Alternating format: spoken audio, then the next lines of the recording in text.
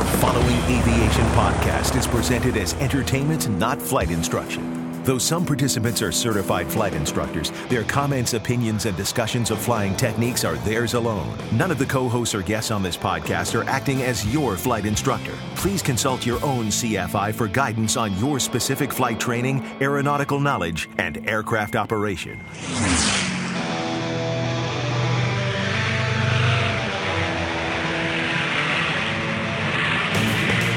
This is the Stuck Mike Avcast, an aviation podcast about learning to fly, living to fly, and loving to fly. Episode number 62, Broken Throttles, Air Cams, our holiday wish list, picks of the week, and more coming up now on this edition of the Stuck Mike Avcast. Now, here are your co-hosts, Victoria Neuville, Sean Moody, Rick Felty, Carl Valeri, and Len Costa. Hello and welcome to this holiday edition of the Stuck Mike Avcast. I'm your host, Len Costa. Joining me on the show today are my favorite group of aviation misfits, starting first with our misfit from Florida, where I hear it's actually nice and warm and 70 degrees while the rest of us are freezing our butts off, Carl Valeri. Hey, it's actually getting a little bit cold now. It's the temperatures are dropping below 70 and people have their jackets on again. But, nothing says Christmas like a palm tree with lights on it. I would like to see your palm tree Christmas tree. That's another. I definitely will tweet that picture at some point. Yes, please do. and preferably one of those iconic pink flamingo lawn ornaments. Do you have one of those too? No, I don't. Unless it has an airplane on it, then I'd put it up. Disappointing. Well, it's good to have you. Welcome. Great to be here. Thank you. Our next misfit from all the way in Maryland, Victoria Zyko. Welcome. Hello, I turned on the light outside our window of the office, and so I can see the maybe 14 inches of snow that is outside right now. Wow, you guys got way more than we did.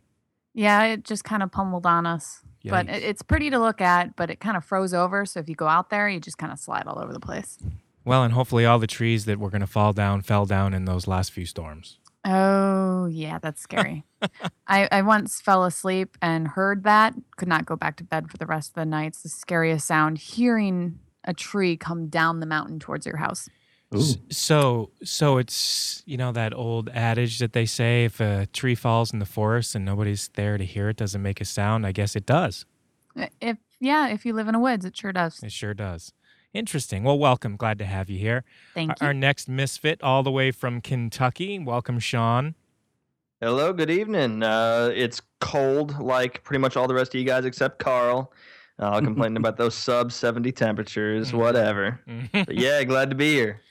Yes, glad to have you back. And our next misfit all the way from Massachusetts, Rick Felty. Welcome. Yes, thank you. Massachusetts, the land of misfit toys. No, I don't know what that means. It's we're having the beginning of winter here. It's a lot of fun, and look, I'm glad everybody's together on the show today. It's Absolutely. Good. Once again, I'm Len Costa, joining you from all the way out here in Illinois, and this is episode number 62. Let's do the pre-flight.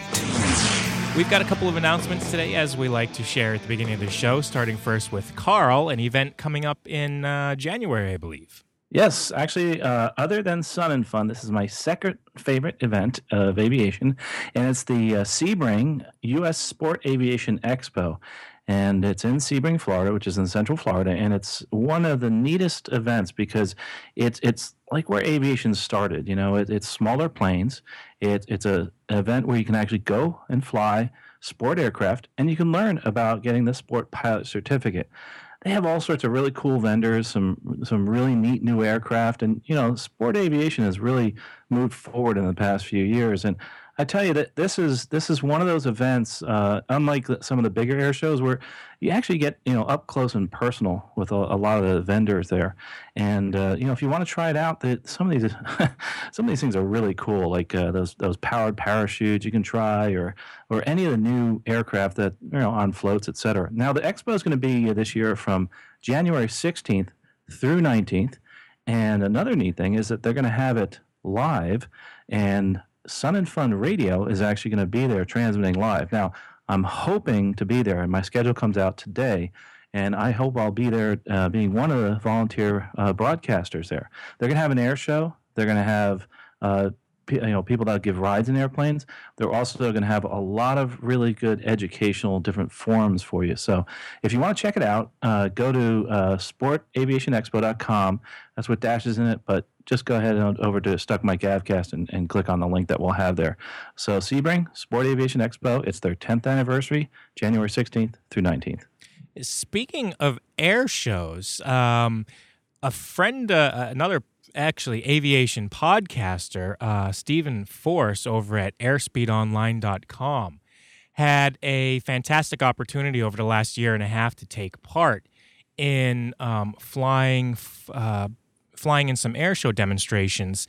And he, really interestingly enough, took the time, and it was it's quite an interesting story nevertheless, but took the time to pretty much document his entire experience. And he's got the entire it's broken down into three-part series. It's called the Inside Air Shows series over at airspeedonline.com. And like I said, it's a pretty interesting story about how one man, an aviation podcaster, a general aviation pilot, makes his way into the air show circuit and everything that goes along with it. And I think that's a really interesting story to kind of follow along with. And like I said, you can go to his website, airspeedonline.com. Just look for the Inside Air Shows series, and it is a three-part series, so you'll find 3 parts there. But really interesting story, and I think it's worth checking out. Regarding podcasting, as a matter of fact, I wanted to thank you because I received an email recently that said we had been nominated for a podcast awards for the 2013 Podcast Awards. And funnily enough, I did not even realize such an organization existed, but it was nevertheless fun to receive this nomination email the other day. And we unfortunately did not make it as a finalist, but I did want to extend our appreciation to you for sending in those nominations. And next year I'll be a little bit more on top of that now that I know it's out there, and we'll definitely give you a heads up when the nomination window is open, and maybe we can be one of the first aviation podcasts to win this award. That'd be really cool. So we'll keep you abreast of that coming in 2014. Also, a reminder how to join our VIP email list. You can visit stuckmikeavcast.com/VIP. From there, you'll be able to enter your name and email and receive all of our updates, blog posts, even sneak previews of the episodes that we do release to our email list only. That's why we call it our VIP list. We do release sneak previews to the episodes before they come out to the general public. And you can check that out again, stuckmikeavcast.com/VIP.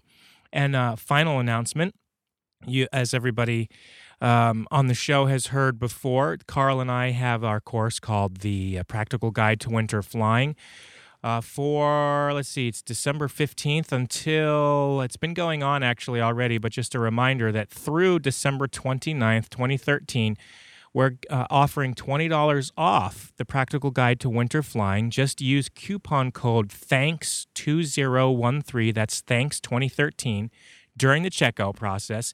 Make sure you click the apply button. You'll see the cart refresh, the $20 coupon.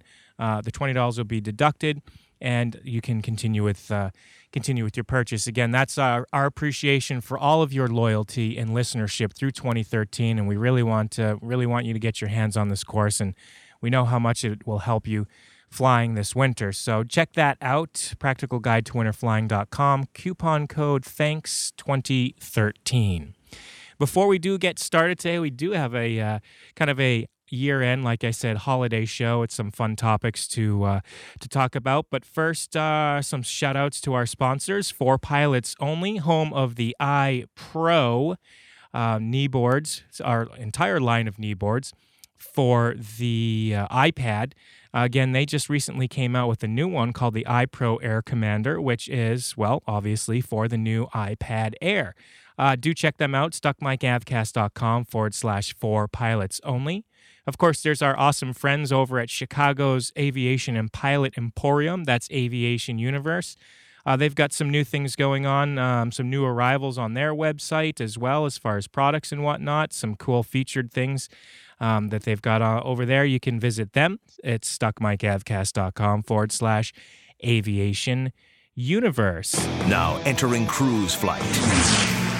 We have a listener mail that we want to read today as well. So why don't we go ahead and get started with that as I pull this up. Now, this listener mail is actually a blog post that I had just recently put on the website. It's called Broken Throttle Cable in Flight. Here's one outcome. Now, today's listener mail comes from the West Coast and was sent in by our friend Ron of RightSeatFlying.com. In fact, I actually spent an afternoon with Ron flying 172 around San Francisco Bay. I believe I've talked about that story before. So that's the very same Ron. Now, Ron shares his story of a broken throttle cable that caused him to make an emergency landing in San Jose, California. As we were exchanging emails with him, I found out that he later had a mixture control cable break on him as well. So 2 different flights, one common clue. And Victoria's going to read Ron's response, and then I'll read my reply. So go ahead, Victoria. Sure. I'm not going to sound like Ron, just FYI. This is true. Here's what Ron has to say. I had more of an emergency landing with a twist. To set the stage, when I started the flight, the throttle in the Warrior we were flying was rather stiff. It was a friend's plane, and I fly it a lot as a part owner wasn't a pilot. So it took 2 hands to rotate the throttle back and forth, and it loosened up a bit after a while. Yes, I ignored that big clue. So the flight goes fine for an hour or so, and we come back to our departure airport. I do a few landings for practice, and as I'm turning to downwind and reducing power, the throttle cable breaks. Fortunately, it stayed in the full power position. I declare an emergency and continue climbing while I had the power to do so. The airport was RHV, Reed Hillville Airport, or Santa Clara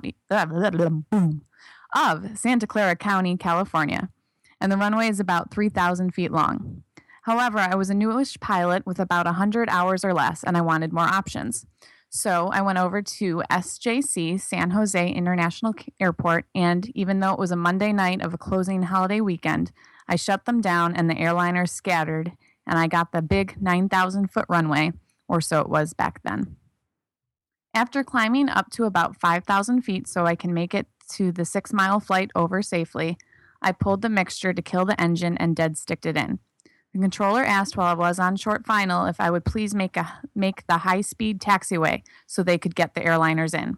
I said I'd try. As I flared, the prop stopped windmilling and we were committed, but I made sure we were going to land a little long as that was the point of going there, to not have to put it on the numbers and then find myself short a little.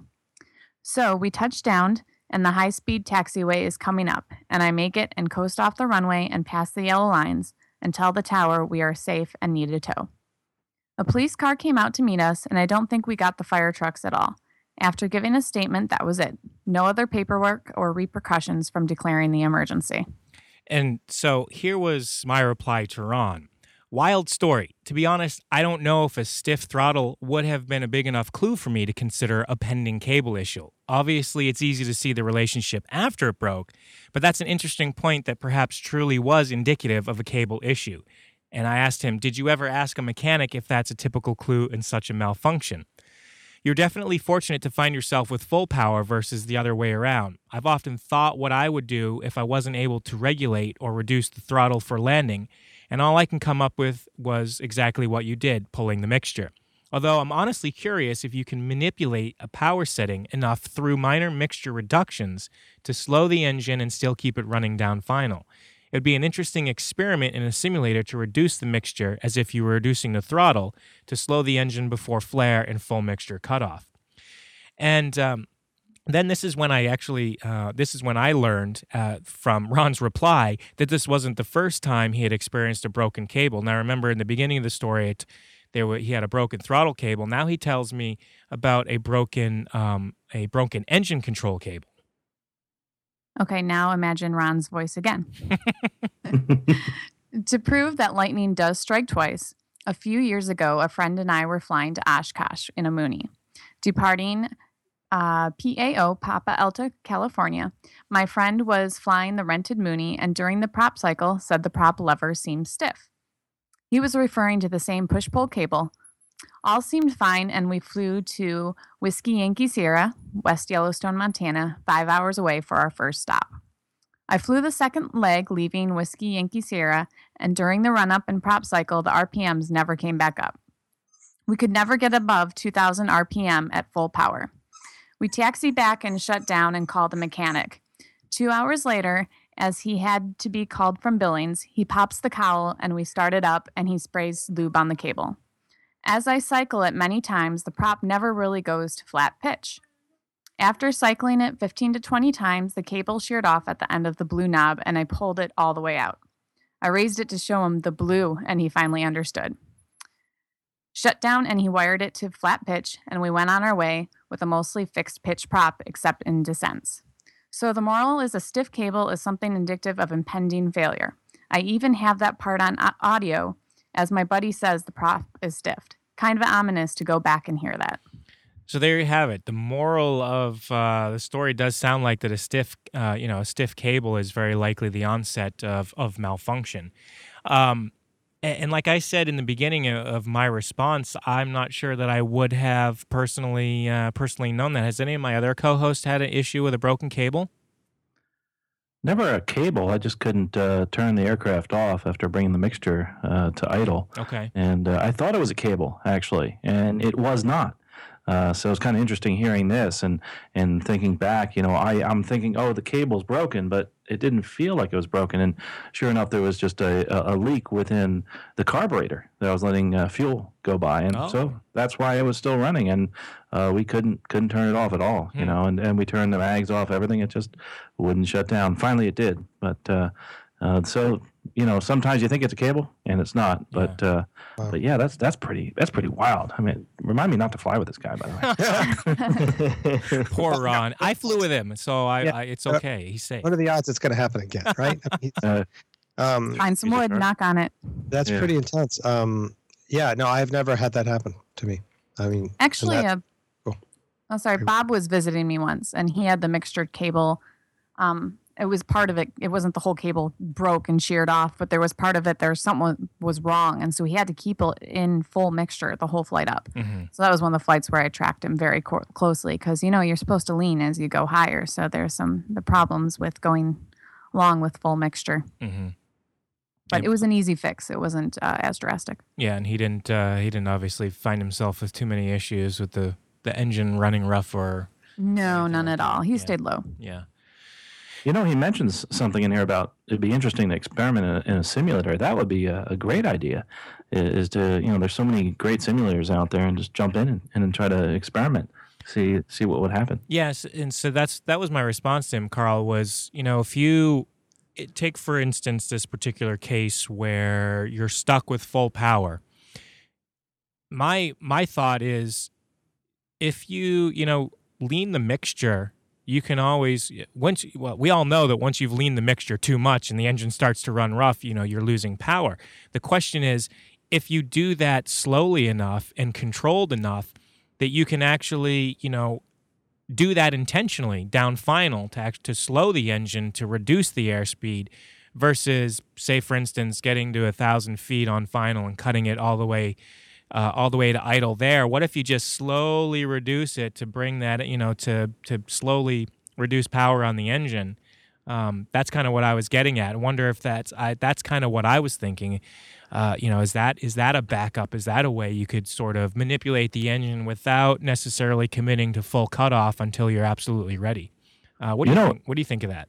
I think that's a great idea, by the way, Len. But what if you're in an airplane that the starter's not working well, or you don't have a starter? Mm-hmm. I had a friend of mine. He actually went up and was kind of showing off and turned the engine off, and it was in another one of his friend's airplanes. And he went to start it again and realized he was in a Champ and he didn't have a starter. And so he was a glider instructor, and he landed it and all, but if you're going to do that, just make sure that you can get the engine running again, especially if it quits. Mm-hmm. So that's kind of the moral of that story. But yeah, that's another option. It's definitely another option. Yeah, I've wondered about that. So maybe we could try that, one of those fancy Redbirds. Yeah, that's a great idea. Let's do it. Yeah, we should. Let's go get. It would be interesting to see how slow it would, how much that would affect speed. Because it would, but how much? And is it enough? And then, how much runway do you have? Right. Yeah. Well, and then this propeller stopping would get rid of some of the drag too. So, but if you could get it windmilling, at least get a little bit of drag, slow you down. Yeah. So, nevertheless, thank you, Ron, for sending in your story about your broken cables. I kind of get the feeling that through his lightning strikes twice incident there, that stiffness is definitely seems to be a very huge clue, and hopefully, if you're out there and you have that issue, it's something that you can take note of before you end up in a situation where you may have a broken cable yourself. So, Len, I wonder if he was really this calm during the whole situation. Because as I'm reading, I'm like, wow, this guy's a cool cat. And I wonder I would love to hear his reactions and watch him while it was actually happening. He may, be cool as ice and just said, hey, yeah, this is just a broken cable. I'll fix this. Yeah, or it's just Victoria's very cool demeanor in reading the email. But I'm sure. Except for the part when I stuttered and went. Blah, blah, blah, blah. Yeah, that was interesting. That's probably what I would have done if the cable fell out while it was flying. Blah, blah, blah. Yeah, I can imagine you would look over at Bob and just be like, with your hand up in the air. But what do I do? Yeah, what do I do? What do I do? That's what proper training is for. Always think about that while you're flying. Like, what if my engine dies? What if my throttle, bar comes out? What would you do? So that's why I think these podcasts are awesome, discussing that and hearing what people would do in that situation. Because if you think it over, I think you'll be more prepared for if something does happen. Honestly, I think the scariest part is a prop runaway. I mean, that would induce so much drag, and that would be kind of an issue. What do you do during that phase? You're definitely descending quickly in a prop runaway situation. I haven't more so on a twin. Yeah, I was going to say I haven't had that before. Have you? Actually, I haven't had prop runaway, but I was discussing this with somebody who worked for the Coast Guard, and I was mentioning how I like to fly over water with two engines. He says, well, he actually had to pluck some people out of the water that had a prop runaway. And it caused so much drag, and they actually had to put it down in the water. Couldn't make it. Yeah. Interesting. Yeah. So all sorts of stuff to think about. Yeah, it's the random stuff that you never think about. Like I would have never think that I would yank on a control and literally yank it right out of the firewall and be like, ooh, now what? That's just not something that you tend to think of as Victoria's saying. Plan for some eventualities. That one's kind of just. I don't want to say random, but it seems out there to me. I never would have even thought of such a thing happening. So Len, I don't know if you mind me sharing this real quickly, but you always have to watch what's going on in whatever situation you're in, because you never know when something like this will come up. I just recently had an issue where I was flying out of some weather, some thunderstorms and all, and the airplane, it's highly automated. I was doing this in the jet, and it was pitching up. And it actually was commanded to put the nose down, to speed up, but it kept pitching the nose up and up and up and up. And, we're looking at each other saying, what in the world is it doing? And until, we decided to let it keep going, but we're both looking at each other, this is going to end really badly. And so, we took over, we obviously turned the autopilot off and pushed the nose over. But no matter what happens, the toughest thing is to actually first recognize there's something wrong. And then there's that disbelief. I'm sure when he pulled the cable out, he's looking at it saying, what is this doing in my hand, or why is this happening? And that's the toughest thing, I think, is when something bad happens, to get over that first, all right, this is really happening. Yes, it is really happening. Recognize it and quick do something about it, Yeah. I think it's important just to be able to recognize and do something. Yeah, no, that's a good point. I'm kind of scared of Airbuses anyway, but now you just make me feel like I don't want to be on one anymore. I'm just kidding. Yeah, every so often the computer does stuff that it shouldn't, and you do have to intervene. There's that, we've seen actually crashes because of that, that the pilots didn't quite intervene and didn't quite make it to the runway. Well, see, that kind of puts a good point for our last podcast with Max about drones, and it's a good example of why pilots will not be completely out of the cockpit in commercial operations anytime in the near future. There's just too much going on, too much to babysit. Right. And, hopefully, like in my case, the automation would have taken over before we stalled. But, once we were about 20 knots away, I said, let's not test it. Yeah. Let's push that nose down. That's my point. You're not going to let the airplane, No. You're not going to let it prove that it will recover itself when you got 100 people sitting behind you. Amen to that. Yeah, that's for sure. So, yeah, interesting. Very interesting. Well, this is a great email, though. And they can find this right there on Stuck My Gavcast. So that's correct. Yes, this is all printed out in blog format on the website. It's available if you go over there now, stuckmygavcast.com. Again, the title of the blog post is Broken Throttle Cable in Flight. Here's one outcome. So barring that listener mail, and we do have others that we're going to share in each show coming forward, but we wanted to share that particular one, and then we kind of wanted to talk a little bit about our holiday aviation whistle. Why can't I say wish? I did the same thing off the air. Whist. You want the whisk whisk? The whisk whisk. Seriously. Yeah, seriously. Get on with the whisk whisk. So, our aviation holiday wish list. There, I got it this time. Nice. And I thought maybe let's see, Rick. Why don't we? I'll just throw you there. Tell us, throw out some ideas. Throw you under the bus. I was thinking, boy, it's because there's to some degree we're probably all in the process of either enjoying or scrambling to get gifts for people and make the holidays fun and all that. And so with that in mind, then knowing that this is the show, just our last show before the end of the year, holiday season and all, I thought, oh yeah, it'd be fun. What would if I could just, if somebody said, what do you want? If I could throw one out there, what would it be? And that's why we started talking about this sort of holiday wish list. In terms of planes is what I was thinking. If we could just right now had the money to go buy a plane that in my mind we could fly, that would be a choice that within a short period of time we'd be able to fly. Because I know there's some planes that you can imagine that would take a whole lot of training and all that. So, and there's a lot of stuff. But the one I would want to have and have a hangar for and go use a lot at this point, as long as we're dreaming, would probably be a Cirrus SR-22.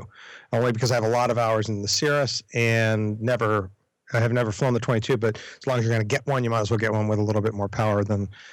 So that would be mine, only because it's so comfortable and I really enjoy flying it. So I'd also, and I don't know what it would be, and you guys can maybe suggest one. I'd also love if I had a second one, like a stocking stuffer, to get some kind of low and slow plane, a plane with that's open and isn't meant to get anywhere quickly, but just to be up in the air and be a little more exposed to the environment, because I like that a lot and haven't really gotten to do enough of that. But and there's certainly some ones I've been in, but you guys probably have more experience than that. So that's the first thing that came to my mind because of my training and history and time in type, that would be the one I would go for. I like both of those. I like the, what it is about the Cirrus is I like the speed and the capabilities and, all the safety features and the avionics. It's just it's a very capable aircraft for all ranges of pilots, new and experienced. And, it's kind of a toss-up for me between like the Cirrus SR-22 or the Cessna Corvallis, which is, equal. I should say equal, but very close. Very cool design as well, and that plane is a great plane. You're right. I've never had a chance to fly one. In fact, Ron, who we were just reading the email from the flight school that he instructs out of, has one, and I was joking with him. I was like, when I win the lottery, I'm going to come out there. You're going to get me checked out, and I'm going to go fly about in this Corvallis that they have out there. So, right, that's cool. That'd be a cool plane to go exploring the western part of the United States. And I for low and slow, I think you would really enjoy this a Cub or Super Cub. It's just right. I can't think of anything else I would want low and slow, honestly. Right. I've flown it with a CFI. I've flown a Citabria, and then I've been in that Bird Dog a bunch with my friend, and that's pretty cool. Just the way, but it's not one that you go out and get very easily. There aren't that many of those. Right. But I do all that would accomplish the same thing. But I think that's I think probably that it would be fun to do more of that flying, and so having one would be kind of a cool thing. So Probably should also throw in a hanger because that would probably be helpful. Anyway, that was my somewhere to store your thought. 2 new airplanes. Yeah, Exactly. Yeah. Very cool. Let's see who else. Sean, tell us about your. It doesn't matter if it's an airplane, anything. Holiday wish. Yeah. Wish list item. The whisk. From an airplane, I got up in a RV-12 not too long ago. I got a quick little ride in one, and I'd never been in any kind of an RV before, but that was pretty fun. Never flown anything with a stick either, and that was cool. So, if you're out there and you're thinking, what should I get Sean? There you go. Also, the Garmin, the new D2 GPS pilot watch. Have you guys seen that? I have not.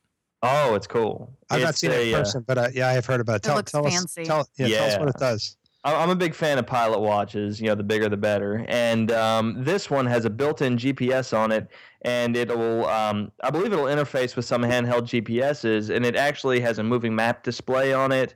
You can do a few functions. I believe it's got the actual airport database built into the watch, so you can do direct to from your wrist. It's got an HSI on it, so you can navigate. If you actually have a unit in the airplane, this isn't going to be your primary navigation source, but it's still a really cool feature to have. And it's I believe $450 or so. So it's not out of reach for a lot of people. So that's kind of like Rick said, there's the big the RV-12 if you want to get me that, and then the stocking stuffer is the pilot watch. I was just looking at that. It's pretty slick. I guess I didn't hear about it. Is this kind of new? Yeah, I believe it came out past 2-3 months. Wow. Yeah. Pretty Yeah, fancy. especially if you're in a non-heavy avionics kind of a plane, right there. It's right there on your wrist. It's pretty cool. Yeah. Or a backup, but it would get you a long way toward a lot of that stuff. It's pretty cool. Yeah. Speaking of Garmin, I didn't even necessarily. I had sort of a different idea for my holiday wish list. I think I know where you're going. But yeah, talking about Garmin, I was just looking I think it was about 2 weeks ago.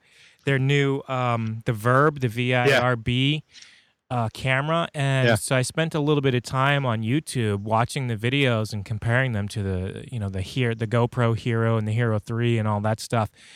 I'm thoroughly impressed, extremely impressed with it, and I would easily replace my GoPro with the new Garmin VIRB for a multitude of reasons. And what I most love, and in fact is one of the things that they tout about the ease of use, but you got one big huge button that you just slide forward, so it's really easy to start. It's really easy to put from standby into record mode.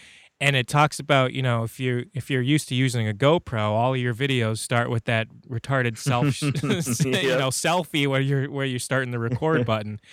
And aside from that, just the fact that it has this really massively huge, button. It's either on or it's off. It's very also simple. has a monitor that's not a big pull on the battery, right? So you can actually frame, which is always my problem with the GoPro is, although it's a wide angle, you kind of make a guess. Yeah. And that's a camera guy, that seems odd to me. So I that's been my concern. So this does have a monitor? Yeah, it has a display on it. Oh, awesome. And the other really cool thing about it is, and I'm actually not here to bash GoPro by any means, but I was reading the comparisons between them, and the fact is that the people that have used the Garmin, the new VIRB Garmin camera, is that it's you can actually get 3 hours of full recording time out of it. And when I used to use my GoPro, I was getting about an hour and a half of actual recording time. So it's got a pretty long battery life compared to the Hero. It's a little bit easier to use,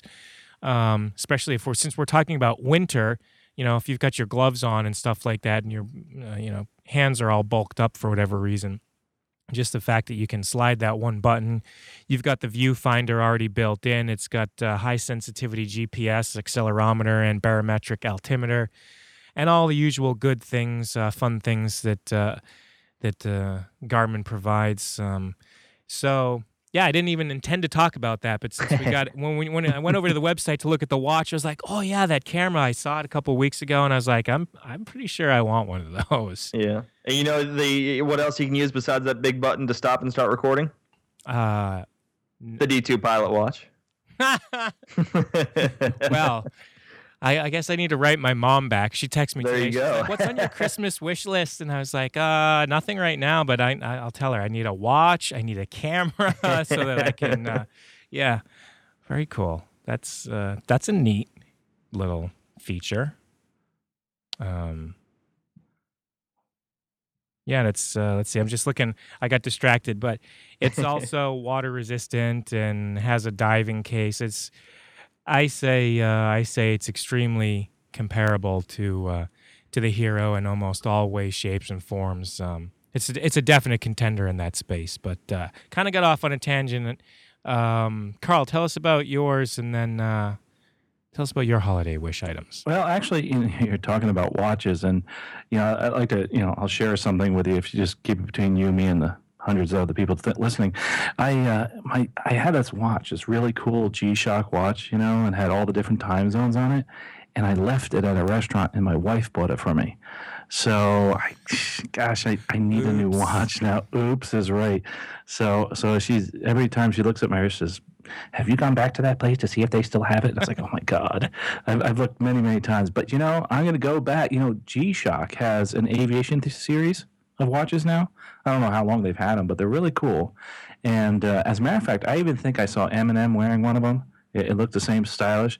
I want the orange band, I'm not going to go gold, but I'm going bold now. So I'm going to have the orange around there and the black. Has all the different time zones on there. So just a simple digital compass. It tells you the day.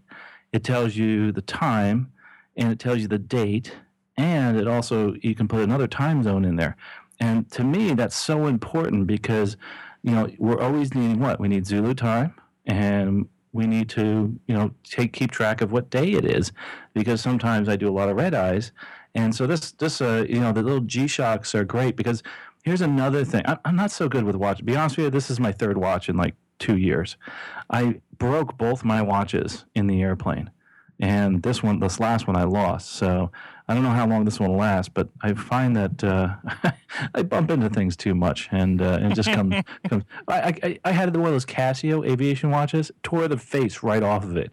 I was going down the aisle, I was going to try to fix something, and it just tore the face right off. And watch parts are flying everywhere, and it was so embarrassing. The passengers were like, "Oh my God, this guy's flying us around." So that's one of my items on my wish list. But the one that I'd really like to get, and you're talking about low and slow. This is something I've always wanted to get.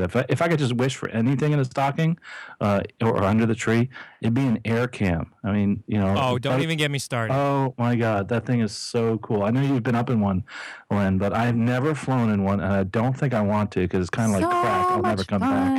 Oh gosh, my buddy's building one, and he says you really got to look into getting this thing. There's a lot of airline pilots that buy it, and you know why? Because it has 2 engines, and it's super duper safe, and you can go out over the water, and you're not really worried about slow flying because if you lose your engine, you're probably not going to go in the drink. Plus, if you want to go down there and land in that water, they have a seaplane version. Yeah. So that would be the low and slow plane for me. Yeah. Oh man, it's such a neat aircraft, and when you could, that's got to be awesome sitting up front there, and I would love to take people for rides in that thing. Well, Victoria's flown in the same one that I do because it's actually her friend that is co-owner, part owner in the AirCam. But the day that we flew it, he took me just quickly around the traffic pattern over at Martin State in Maryland, and there was a little bit of rain/mist.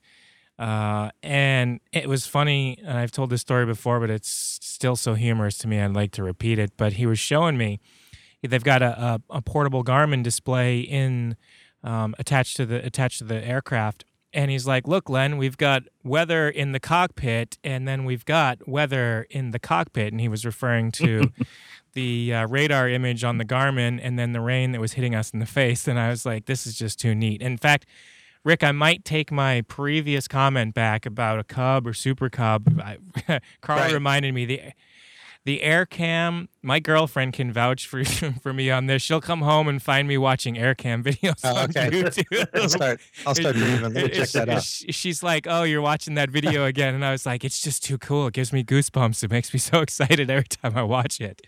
So yeah, the air cam is really neat. It's like the Harley Davidson of the skies. I mean, nothing says bugs in the teeth and low and slow like an air cam. I mean, it's it's so awesome just looking at the videos. That's what I'm saying. I watch the videos and I'm like, oh my God, I would love to be able to do that. Yeah. It's just such a neat thing. So yeah, the air cam and of course with that same, if I couldn't get the air cam, I would get the Republic CB because that's the other side because it's old and it's the same kind of thing. You're slow. You can go slow and you can land on the water and it's built like a boat. So it's a very, very tough aircraft. But that air cam, I've seen people in demonstrations, videos of them taking off with just one engine running, the other engine off. And that kind of sold me right there. Just the safety and the comfort. It's like sitting in your living room while you're flying around and you're having fun. And, I think I could probably get my wife in that one, I think. But I'll try that out. But the other thing that goes along with that, those powered parachutes, that was the other thing that I was actually looking at this year. My buddy did it a couple of weeks ago, and I was thinking of actually asking Santa for a gift certificate to go fly one of those. So that would be the third thing that I'm going to get. Was that 2 or 3? Yeah, 3. 3. That was 3. So, 3. Yeah. So that would be a powered parachute and it's at Pine Island Airport down in Florida, and that's really.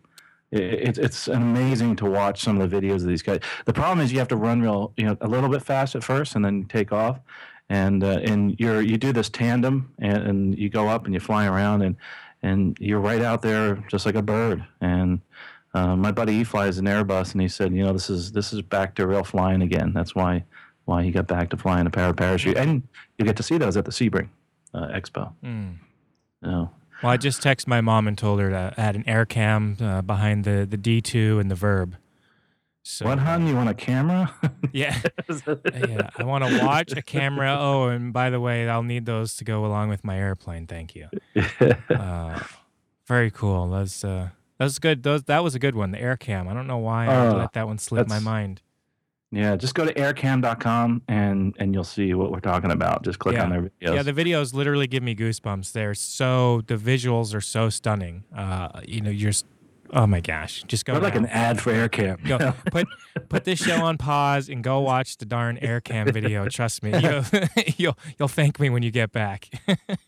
And bring a towel because you're gonna drool. I tell you what. Or go for a flight one. They're giving free flights over at Sebring. That's so right. Make it over there in January. That's right. That's absolutely true. Let's see. Who else haven't we heard from for their wish list? I think it's Victoria. Me. You guys made me very sad. I had 3 items and 2 of them were mentioned. It's okay. We can share. Yeah, seriously. Okay.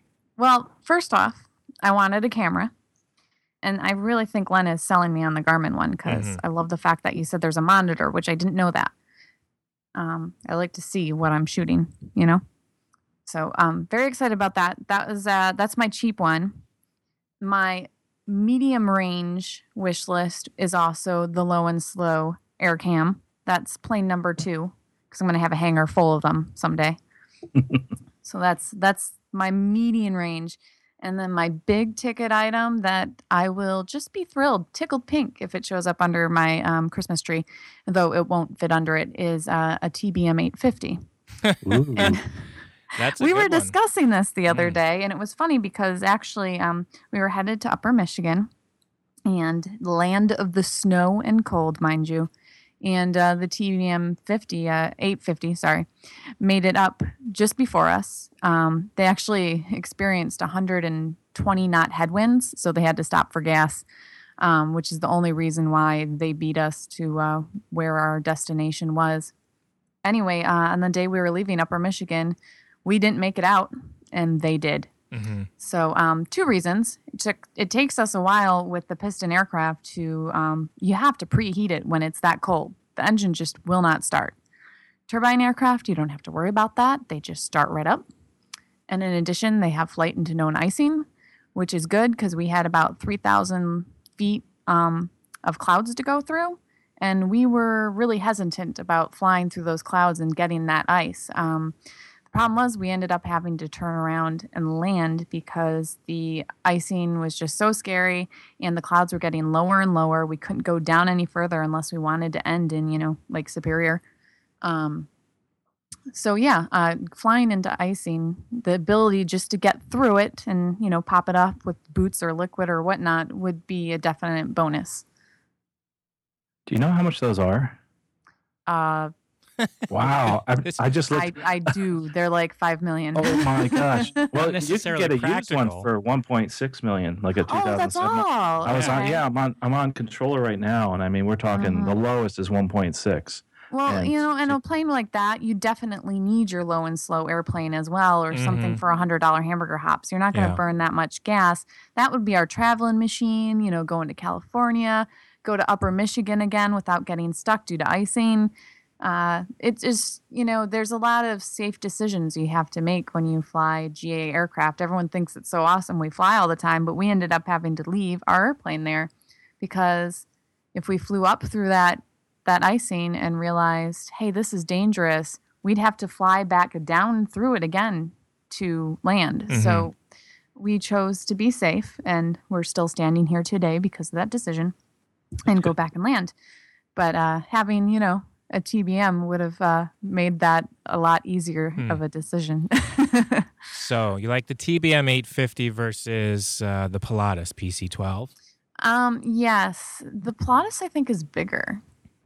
Yeah. And it's just Bob and I. So, we can put some family in the back.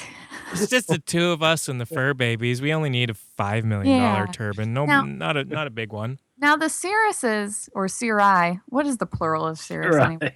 Yeah, I don't Sierra. know. I don't know. They have flight into known icing and de-icing and stuff Mhm. too. But, we're coming from the glass air. You want something faster and also comfortable, which Yeah. the Cirrus is the most comfortable aircraft I've ever flown in. So, we were leaning towards the TBM, and seeing that at the same airport was kind of like, I like how that dude rolls. That's Yeah. very nice. It's a nice airplane. I flew one when I was instructing, and so I went from flying a 172 to flying a TBM 700. How was that? And it was not difficult. Take away the fact that it's turbine versus piston, but handling characteristics, takeoff, landing, all that stuff, very light on the controls. Really nice airplane to fly. The thing I noticed, because I'm like you looking at the reality of a premium priced airplane. So I fly this Cherokee 6 that burns 16 gallons an hour, trues out about 143. The TBM 700 burns about 90 gallons an hour and trues out almost double that. So the interesting thing is you get double the speed and 7 times the fuel expense. So I'm looking at it going, I'll just take the Cherokee 6. It's the extra hour it takes me to get there will be just fine with me. But it's there. You also so have to practical. consider training as well. Flying something like the TBM requires a lot more training, and minimal hour requirements for like insurance and stuff Right. is up there as well. You want to have that turbine time. You want at least 1,000 hours total time. They want to see you have that retract time, stuff like that. So Yeah. it's definitely, not an aircraft you can just start out and you kind of work your way up to it. Unless you're lucky and, have $5 million just sitting around, then, Hey, go some for people it. do. They do that. They do that. And if any one of those people wants to adopt me, you know where to find me. Stuck Mike Avcast. Well, all right. So taken for adoption now. Very nice. Yes. Cool. You guys reminded me, like I said, of a few things as you were talking. I hadn't necessarily thought of items specifically. Things that were kind of on my wish list were, say, for instance, improvements to our hobby, alternative fuel, alternative power plants, electric power plants. I'm really gunning for these advancements, and I'm so curious to see as the technology becomes available for us to find these ways to fly longer and fly cheaper. One of the things I actually saw just at the beginning of December was that Shell Aviation had a pretty good amount of success with their 100 octane unleaded fuel. They've had some pretty good trial runs with that in some of their piston aircraft that they've been using it in. I'm really curious about that. I actually read a blog post from a friend of ours, friend of the podcast, Brent Owens, who I actually interviewed from iFlyblog.com. He was talking about, the real benefits of an electric airplane, and I just got to thinking about it again. Notwithstanding the limitations of range and that kind of thing, but you talk about having reduced vibration. That's increased lifetime on the airframe, less fatigue on the pilot. Just all these things that I never really thought about. So my items are kind of what kind of advancements are we going to see that is truly going to help us, help us sustain a hobby. And one of them, obviously, a big shout out to our friends at Open Airplane. I mean, talk about a major milestone in our industry, making it as simple to rent an airplane as you would rent a car. I mean, that kind of technology, that kind of disruptive services is what those are the kinds of things I yearn for, I'm interested in, and I'm really curious to see how those, how things of those nature pan out. Anybody know much about electric engines and what their progress has been? I probably should do some homework on it because I'm kind of into it on the ground. But I guess I've always figured it was far enough off. But I know I think I've read about them testing them, but I shouldn't speak like I know much about it. And they've got them built and they're flying them. But I read it. I think there was an article about why they'd be the ideal trainer. That because they're not going far away from an airport. Yeah, in exactly. many cases, and then you just you plug them in, and the wear and tear, as you said, the wear and tear is less than than it would be firing up that engine with fuel. So I think it's coming. I wish I knew the timeline because it just takes these things a while, But I hopefully not. I mean, that would be pretty cool if it started to be a reality that you bumped into those, so to speak, every so often at an airport. Yeah, and. Yeah, I think the other thing that I'd like to see is, I mean, we know what we have. We know we're involved in an expensive hobby. It's there's gas, there's insurance, there's gadgets. Price of rentals are always going up. I'll be honest, I'm pretty surprised and to find out that the average 172 new out of the factory is pushing $300,000 now, and it just blows my mind. I mean. I would not, for that price point, I wouldn't buy a 172, So there needs to be some paradigm shift in our entire industry. I mean, there's an article recently about the sort of failure to sell rate of their light sport, or their little one, the little Cessna, because it's really expensive for what it is. Yeah, and I thought I saw that. That you did, and some of that's commentary out there, and that was actually one of my first responses. We talked about this in an earlier show when we were talking about the light sport, and my first and foremost observation was, it's still, some of these birds are $120,000, $130,000, $140,000.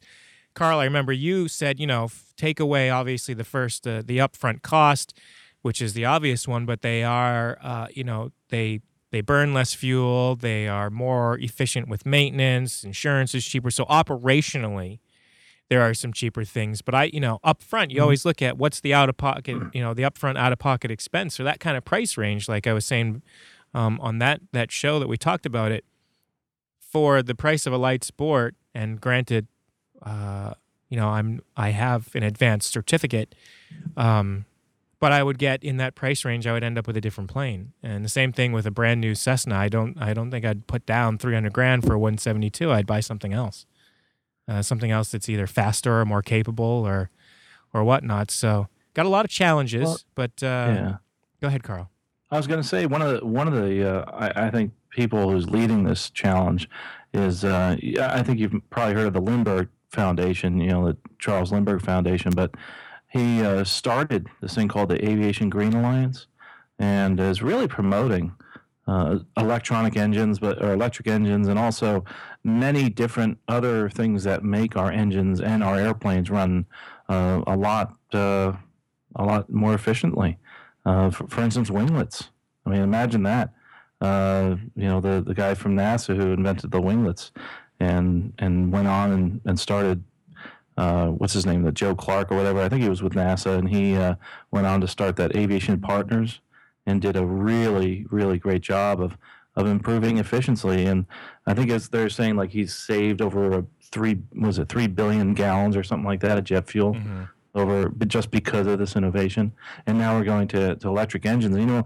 They had the Eco Awards recently for and they electric engines that actually pull the aircraft out to the runway, that are actually attached to the wheels. I mean, that was one of the winners. So right, yeah, that electric tug.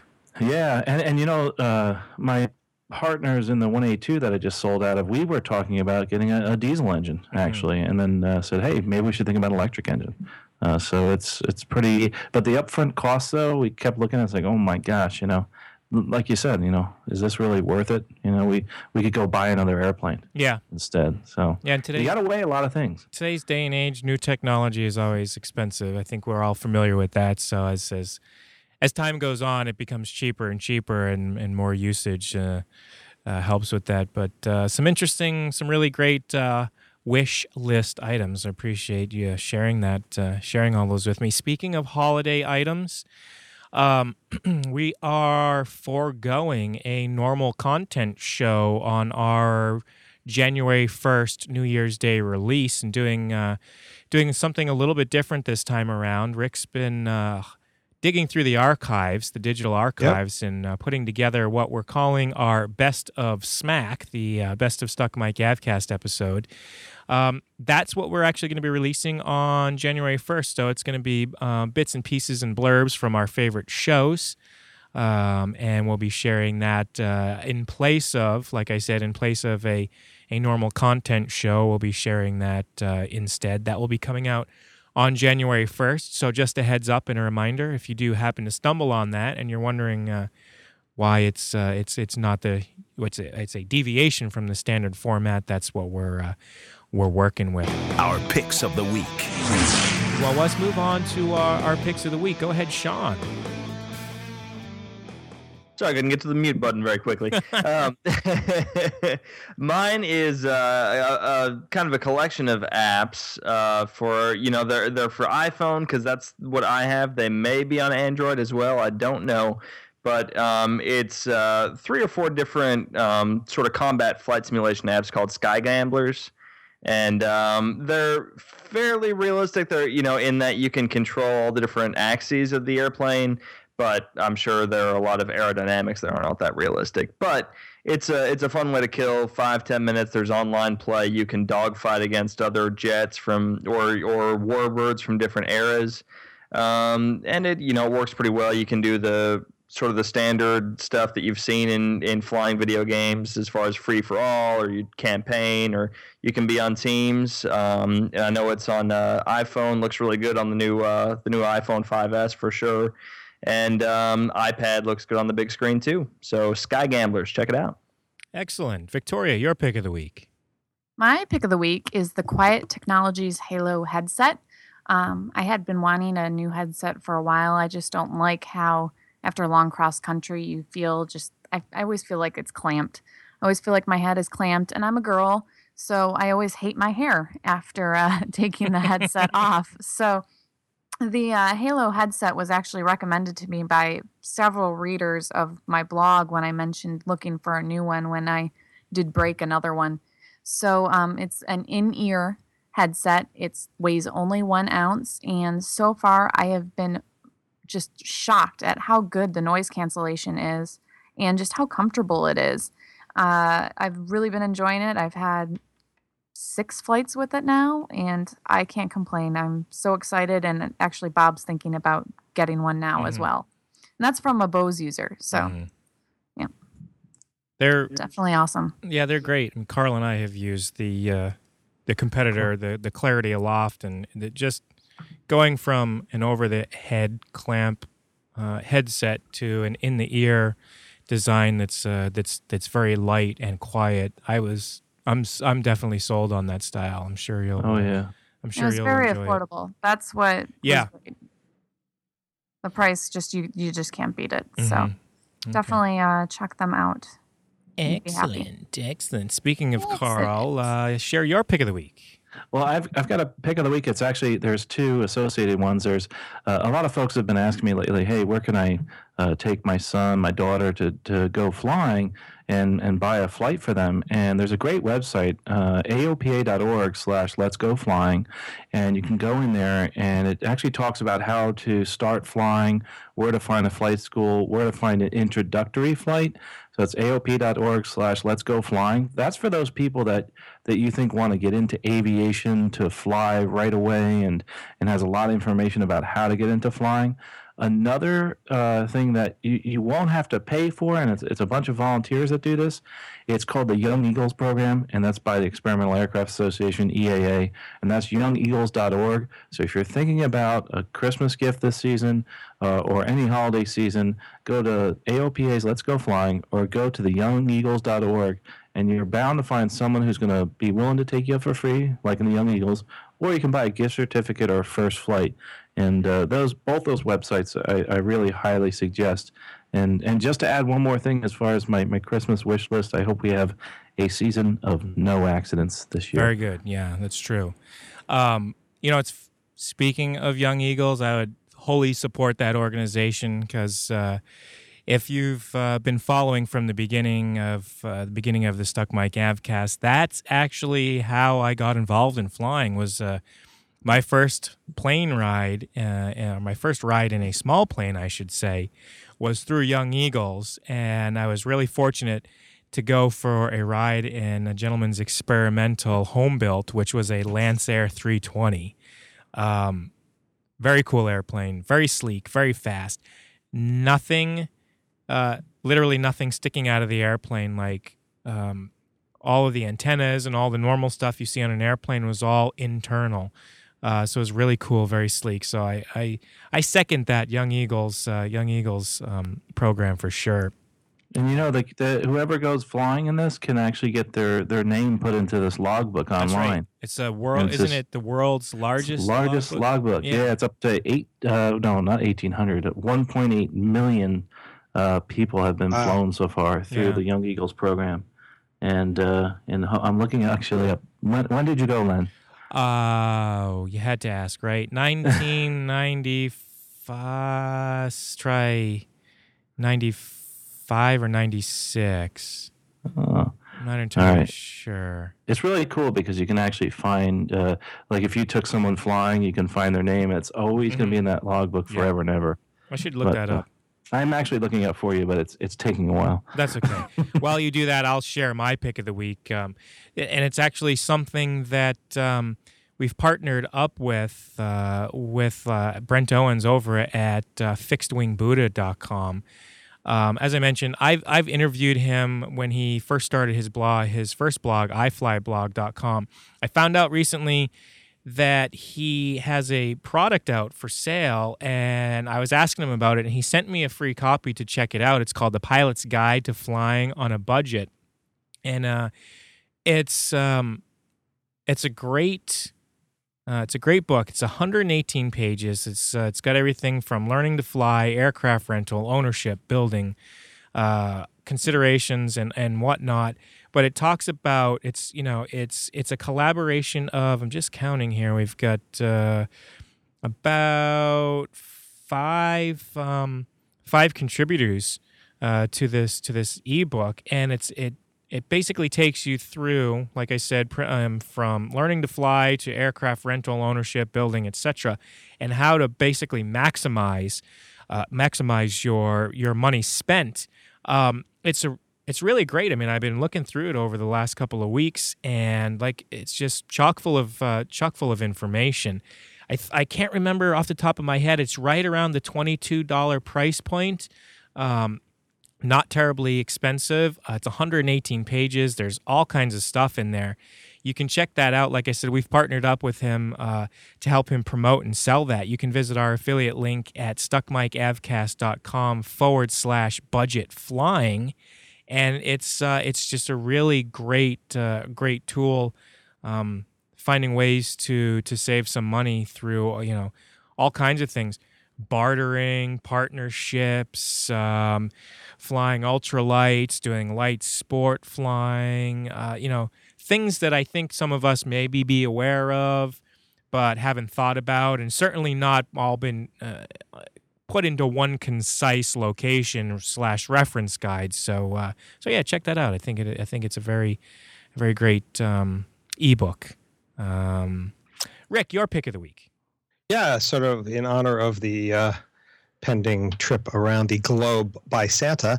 I just thought I'd mention that the NORADSanta.org website is getting ready to track that. The reason it's interesting, it's a interesting story, because I think that site was for a while a Google product, and it is now a Microsoft product, but it seems to run on Chrome and other websites, web browsers fairly well. Currently 13 days as we record this, 4 hours, 29 minutes, and 8 seconds till something happens with Santa. But the other thing is it's an app, and it's an app for everything. The iOS name, and I bet it's the same in all of them, is called NORAD Tracks. And prior to that night, there's games. There's time waster stuff on there that's pretty fun, and it's well done. And there's little music selections and movies and other things. And then at some point there's I think an animation that kicks in. So that's called it's at NORADSanta.org, and the app is called NORAD Tracks Santa, actually. NORAD Tracks Santa, by a company called Vision Box Inc. That's my pick. Happy holidays, everybody. The After Landing Checklist. An interesting show with all the wish list items and apps and whatnot. Links and show notes for this episode are available at stuckmikeavcast.com/62.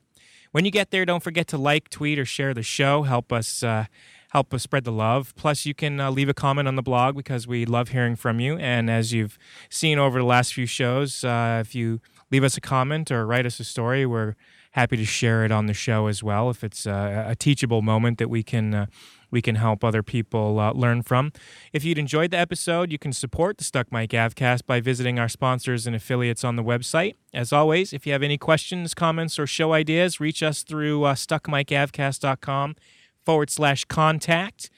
When you get there, you can either send us an email, leave us a voicemail. If you so desire, you could write some snail mail. In fact, I would love to see the first piece of snail mail show up in my mailbox. So somebody's curious enough just to write a little hello note. That'd be fun. And you can even find all the direct contact information for each co-host directly.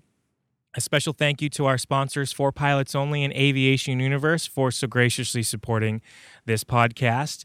For myself, Len Costa, Carl Valeri, Sean Moody, Rick Felty, and Victoria Zeichel, thanks for tuning in to episode number 62 of Stuck Mike Avcast. Until next time, fly smart and fly safe. And as we leave you today with our new yearly tradition, we now give you the Pod Safe Christmas song. Okay, guys, everyone ready to sing the song? Yeah, we're ready. Great. Now, remember, it's almost Christmas, and nobody has any Pod Safe Christmas music, so that's your motivation here. CC Chapman, you ready? Ready as I'll ever be. And Len and Nora from Jawbone, good to go? Let's do this! And Adam Curry, Skyping in from the helicopter flying somewhere above your golden palace. You all patched in there, Adam? Adam?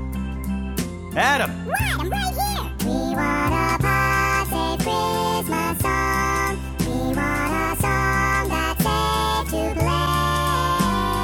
Don't take us rude, we don't wanna get sued by the thugs at the RIAA. We have been good the whole year long. Santa, don't delay. Give us a Pod Safe Christmas song to celebrate Christmas Day. Okay, pretty good, guys, except, Adam, you sounded a little bit like you were rushing it there at the end. You know what I mean? Buddy? Whatever, dude. All right, well, I can't say I care for the attitude, but, just pay attention next time. Now, the rest of you, I just wanted to go over... Adam, did you say something to me? No. That's funny? I thought I heard you say something. No, I didn't. Look, I don't want to go through this with you again. We're here to sing a song about pod-safe Christmas music, and I just want everyone to do their best, you know? I mean, can you just give me a little effort? Shut up, Cece. Adam, just give me a little effort, okay? Adam? Adam! Adam! Jesus, what? We want a pod-safe Christmas song. We want a song that's safe to play. Don't think us rude, we don't wanna get sued by the thugs at the RIAA. We have been good the whole year long. Santa, don't delay. Give us a pod-safe Christmas song to celebrate Christmas Day. Hey, nice job, you guys. Really, you nailed it. Thanks. Nailed it. You nailed it. Nailed it. Yeah, not too shabby. Nailed it. I don't want to speak too soon, but we may have saved Christmas. And special thanks to you, Adam, for paying attention. Yeah, screw you. Yeah, I'll see you tomorrow at rehearsal. Yeah, you'll see me tomorrow at rehearsal.